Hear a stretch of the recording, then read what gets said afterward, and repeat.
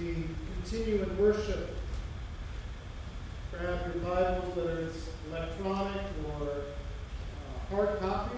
Turn with us to Judges 7 as we kind of begin this morning, as we take a look at God's Word. And not just take a look at it as an exercise that we just quickly get done in order we can move on for the day, though that can be very tempting. And though I joke that, I've never been known to be a short-winded pastor. I try, but sometimes, I just say more than I ought, probably. But I hope you will bear with me, and you will persevere, and you will, be patient as we go through this time this morning. And I want us to ask this question to begin with. What are you afraid of? I realize this is strange, and it's probably for some of you just another reason why I'm a little bit off kilter. Why I'm a little bit off, but I think we need to ask this question actually more often. Now, if you've been around the church long enough, you've been a believer, maybe the first thought is, I'm a Christian. I'm not supposed to fear. True. Or maybe you say, I don't fear because of Jesus. True. But sometimes when we take that stance, we miss what the Lord may have us to do. We can quickly get to, I'm not supposed to fear, until we cover things up. And as long as I don't admit it, as long as I don't see it, then it isn't really there. All is well. I'm not scared, you're scared. Type of a thing. And instead, I think sometimes we need to see there can be a gift of fear. In fact, the Lord would use fear. Yes, he says time and time again, do not be afraid. And that is true. But you know what? There's also many times within Scripture where God says, be afraid. In particular, the fear of the Lord is the beginning of lots of things. Be afraid of that coming judgment. Say, but I'm a believer. I'm already in God's family. Yes. Your name may be in the book of life, but there may be other times where God says, you haven't been a good and faithful servant. You get in, but that's about it. Fear can be good if we know what it is. If we know where it could be. This Father's Day, there may be fear for some of us guys, men. Maybe, I'll be honest, one of my fears is I'm going to mess up my kids so much that they're going to need a counselor to help recover from their dad who's a pastor and a counselor. And I think a lot of parents can resonate with that. You're afraid of messing up. You're afraid of being too harsh or not harsh enough. Maybe you're afraid of being present not enough. And you have shame and guilt because you're trying to provide, yet you realize by providing you're not present. Maybe some of you this day, you're afraid of that next decision to make. Maybe you're in a relationship and you know it may not be the best, but I'm afraid of getting out of it. Maybe you're afraid to be in it. Fear runs. What are you afraid of? See, I believe our world is pretty scared. I think we've seen that on display. It's always been there. We just got a picture inside. They're afraid of things. We even have a term, fear of missing out. FOMO. Fear of missing out. So we do things because we're afraid we will not have the opportunity. It's very similar to YOLO, you only live once. Which I know for you younger ones, you're like, that's so like 10 years ago. It is. Alright? They just replaced it with FOMO, fear of missing out. It's the same kind of thing. So we got to do it quickly or we may never get it. And I think sometimes, though, we need to realize that some fear is very valid. It's okay. In fact, if we went to the extreme that sometimes we in the conservative Christian world will do is have no fear, really, in the rest of the world we have issues with that. If my daughter Eliana has no fear and goes up to anybody and everybody, that becomes an issue. Right? We don't want that. If she becomes too confident in herself and just kind of wanders around in the middle of 36, that's an issue. We could say, which she knows Jesus at her age, have no fear. Well, this isn't a have no fear, now go play in traffic. Have no fear, go up to anybody. There is a wisdom. It is consistent with Scripture. Our goal is never to be completely without fear, but to understand our fear and go, okay, Lord, is this appropriate?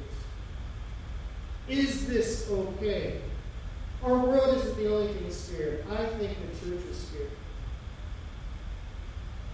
I think we as the church are scared. Not maybe our church. I think we're pretty good. But generally speaking, I think we're scared. I think we're scared of losing power, losing status. We're scared of the world has changed around us. We don't know what to do. This isn't the world we have known for our 200 plus years. What do we do? The fear of the unknown is great. I interact with it a lot, myself and in others. And in some parts of the world, Calvin prayed, there is a legitimate fear of oppression and death. Not because of just gathering, but in China, I think of Myanmar especially, where to proclaim the name of Jesus can be a death sentence. I think of some countries in Africa. They're not worried about losing power. They're worried about losing life. But we sing it. If the Son sets you free, you are free indeed.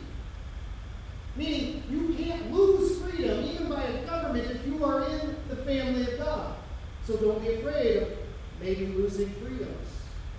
The rest of the world, Christians, have been through that. In fact, the church throughout the ages, when it has thrived the most, is when it has been under circumstances that would try to limit the freedom of the church. A persecuted church is a pure church, because they can't get involved in lots of other things. So let me ask again, what are you afraid of? Where, as you hear that question again, something pop up? Where and what are you afraid of? Because the beauty is Scripture doesn't just leave us in our fear. It doesn't just say, do not be afraid, but will give us examples of what can happen with our fear in Judges 7 and 8. Deal with fear. It's a primary theme. It's not the only theme. There are other themes there. We see the role of fear in Judges 7. In fact, Judges 6, 7, and 8. And I want to start with really kind of the precursor to Judges 7 where Gideon comes and he asks for a son. We read these words in Judges 6:36. Gideon said to God, if you will save Israel by my hand, as you have promised, then he gives a sign, the fleece. And I'm afraid sometimes we look at Judges 6 here and we say, be like Gideon and go get a fleece. Well, the issue is the fleece was not about discerning God's will. He already knew it. As he pronounces the sign for the fleece, he says, if, as you have promised, Midian's going to go into my hands, as you promised, but now I want to make sure. It's not about trying to discern God's will. He already had that. And he admits that. And in fact, to some extent, the Spirit of God, if you read the verses beforehand, the Spirit of God has come upon Gideon, and he already has an army. In fact, he has an army of probably close to 30,000 people. Hello! It's not about God this is his fear that is present.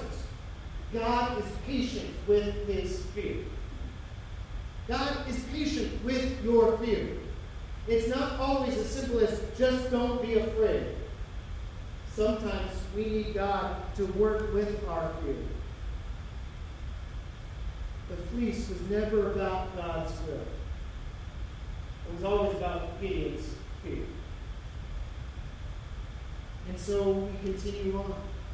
And he asks twice. This is by the time he gets to the end of chapter 7, or beginning of chapter 7, the end of chapter 6, verse 40, Gideon has had 3 signs from God.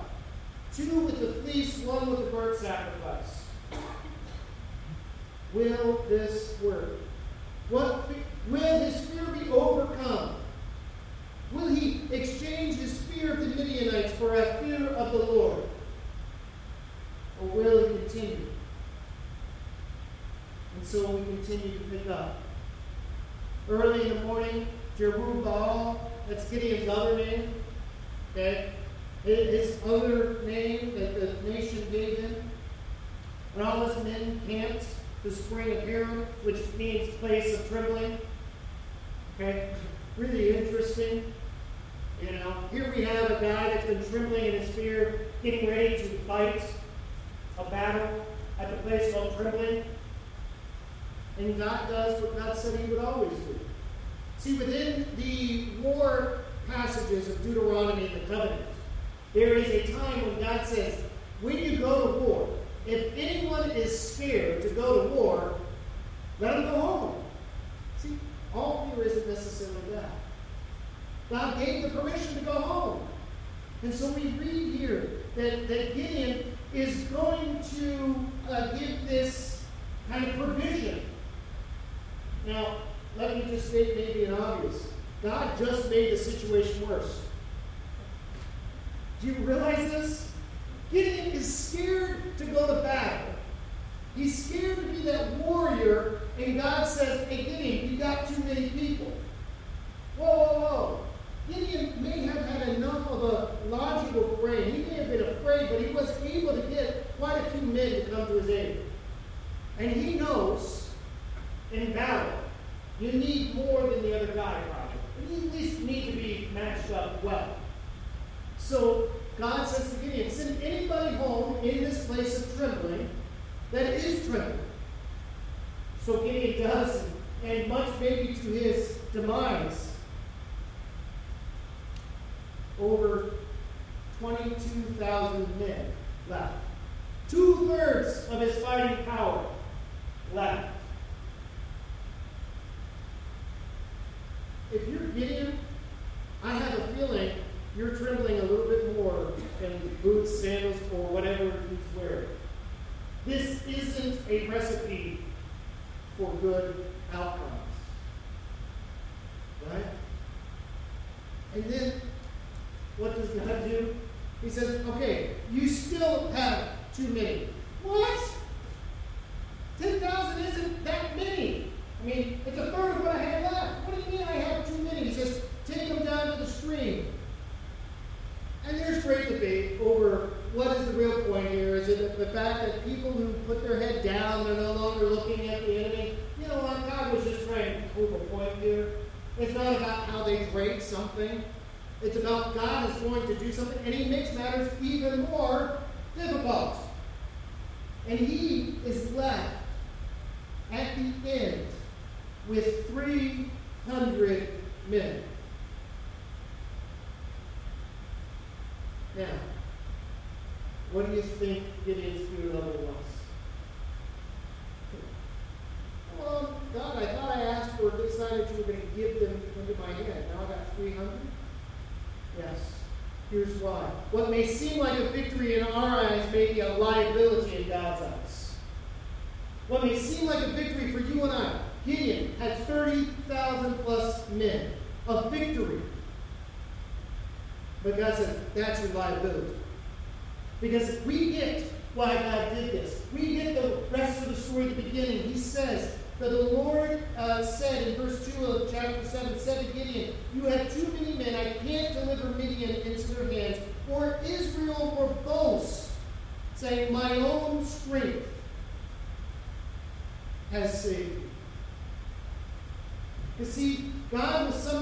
expose and magnify our fear so we understand who's really in control.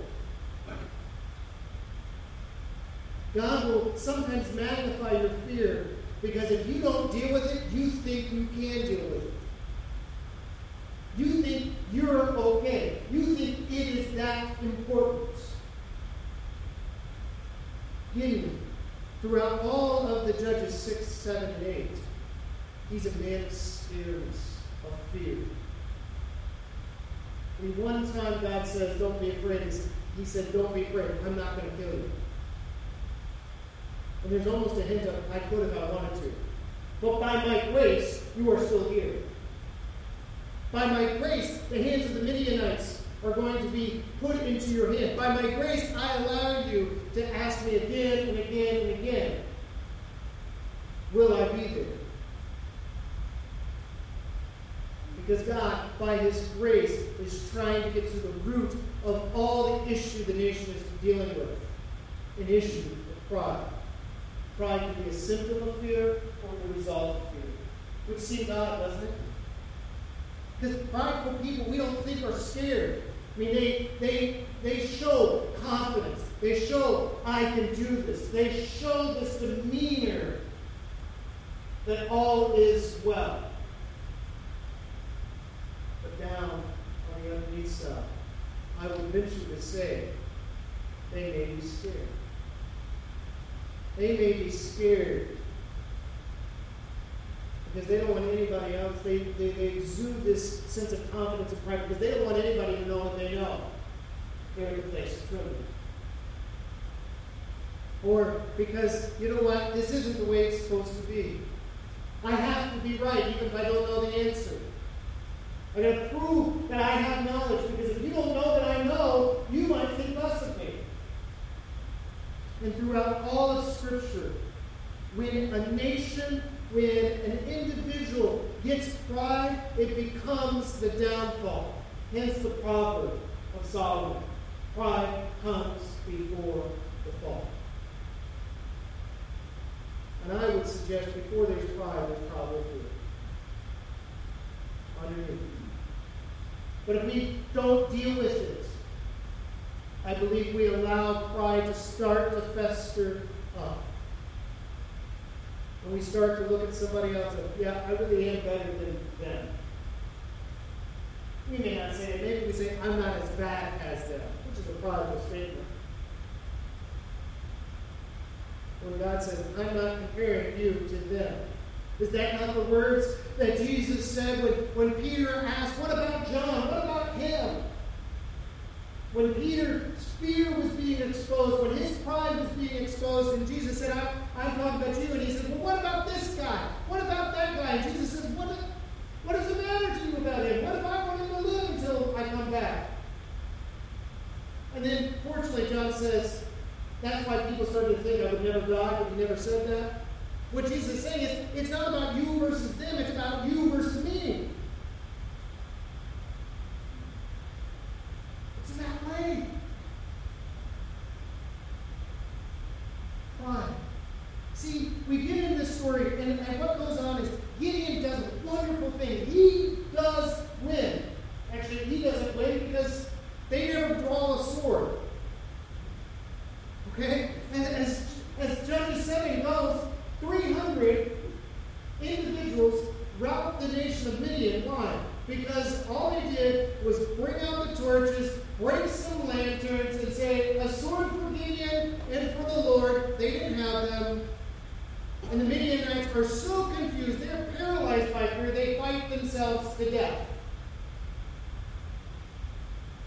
What an amazing story, right?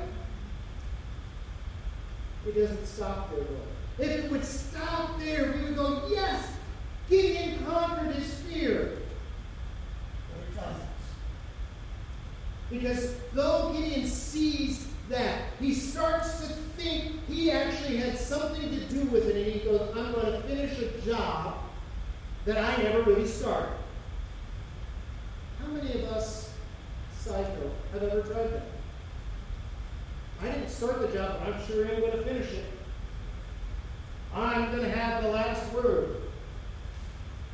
And then so we read on that afterwards, he goes after the nation, the leaders. He goes after them, and he continues on. And then when some men of his own nation, Israel, like the others, want to come against him, and he's able to sue them over. I mean, Gideon actually does some really good things here. People are upset with him. He's like, "What? You've already done way more than what I have." There's a lot of truth there. He didn't do anything. But then he goes after. He continues on and Chew, Parts, Peniel, and one other. They don't give him the help that he thinks they should have. And so in his pride, he allowed justification for revenge. Because of his fear that was first, he now sets in a path of vengeance.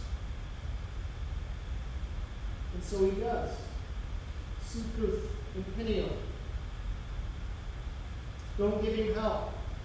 Now there's a theme on who did the people of Israel, the brothers of Gideon, who did they align with? Why? There's some fear going on there. Because if they align with this, the Midianites are on their other side. This is not going to bode well. So they don't do what probably they should have done, but that doesn't give us a justification for what Gideon does. He wins his battle the rest of the way, he goes back and takes care of his fellow countrymen. Interesting. I'm still amazed. Many years ago I read from the author, I believe it was John Acuff, who said he has received way more hate mail from fellow Christians than those who don't know Jesus. And I'm sure any Christian leader of any status understands that. We eat our own instead of theirs. So Gideon does. He allowed the pride that he had to take hold of vengeance. When clearly, not just in Romans 12, but in Deuteronomy, God said, "Vengeance is mine. Leave room for my wrath." What if Gideon really had a fear of the wrath of God?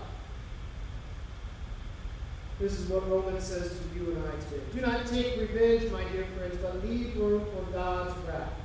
For it is written, quoting Deuteronomy 32:35, "It is mine to avenge, I will repay."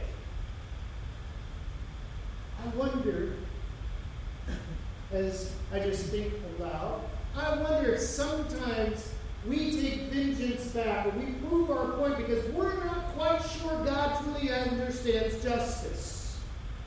He may show too much grace. He may show too much mercy.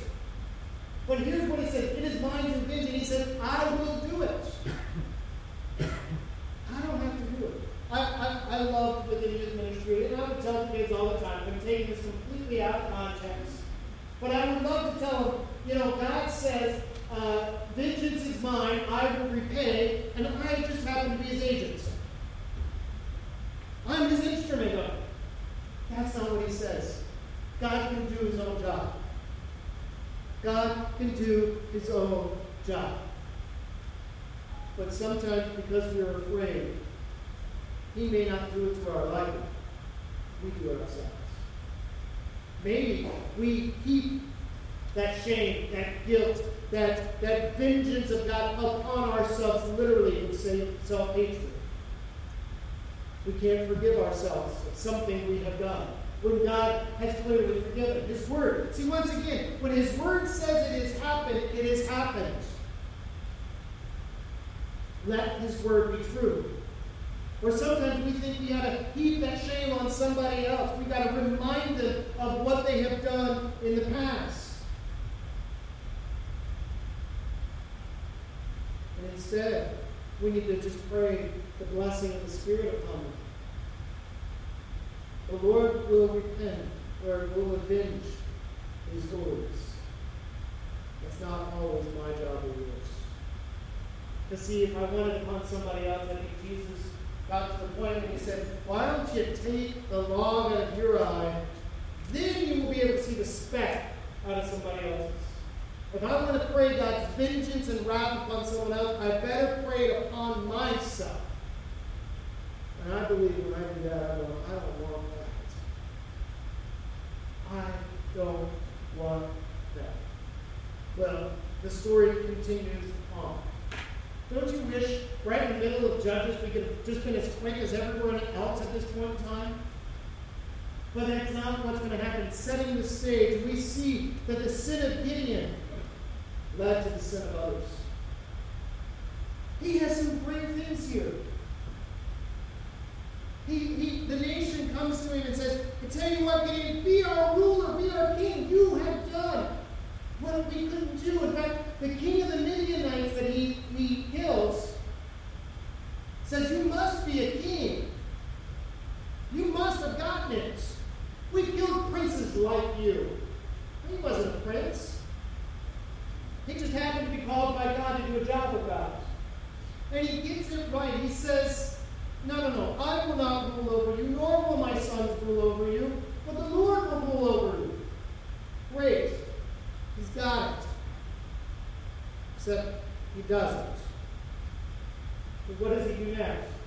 Tell you what, I won't be your king, but why don't you give me some of the stuff that you took from the Midianites? Got a plan. He makes a golden ephod. Probably actually put it on a golden image, very similar to what Aaron did in Exodus with the calf. Because see, Gideon understood maybe something that we need to see here.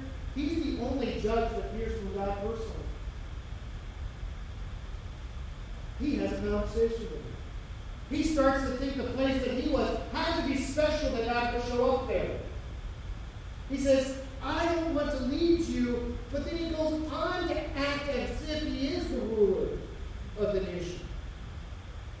And we have a precursor in Judges of what will happen to the nation under Solomon. What do we read? We read that Gideon went back home to live.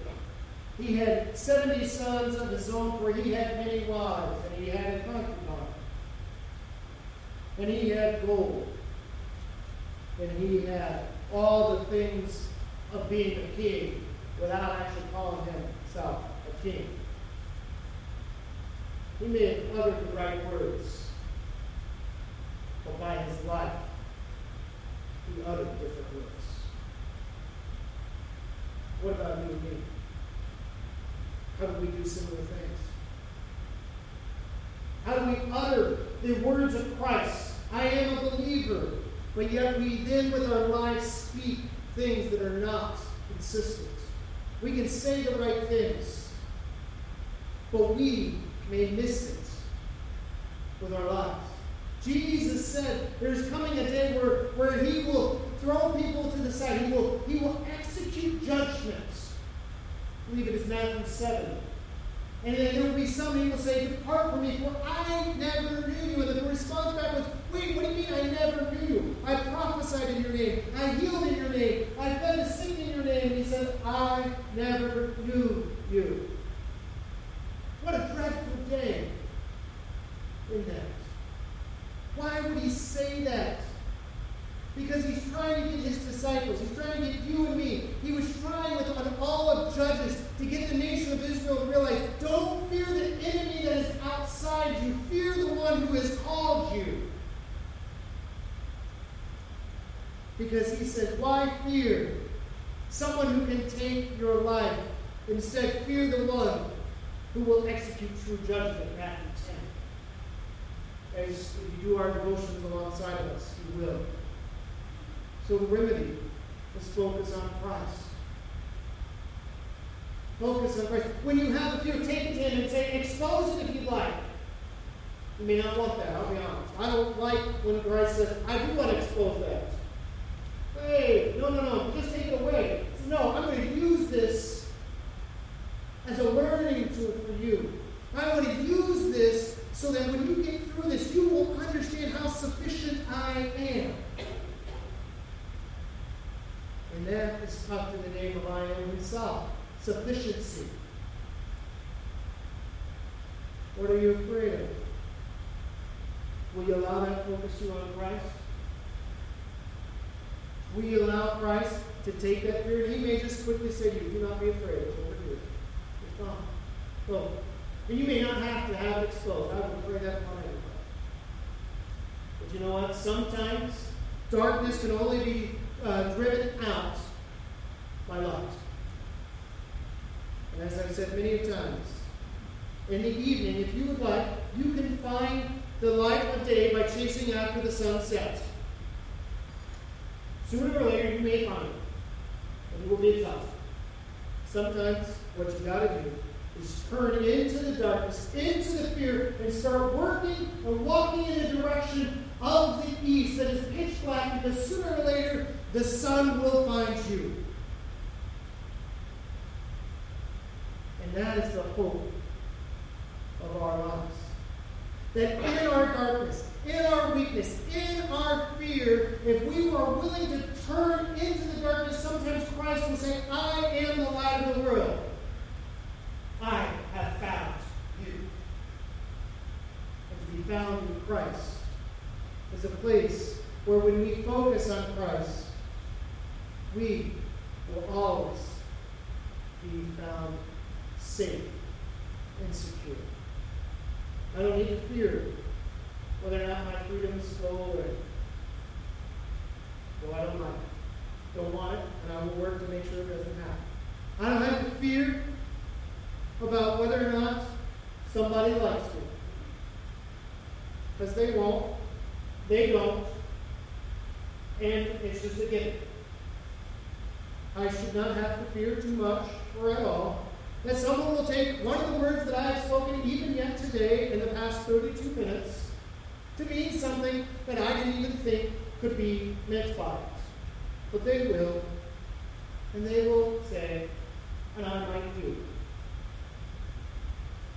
Instead, if I fear the Lord, I will do my best to make sure my words are clear, that I don't intentionally say something that is not only contrary to Scripture, but isn't filled with wisdom, grace, love, and truth.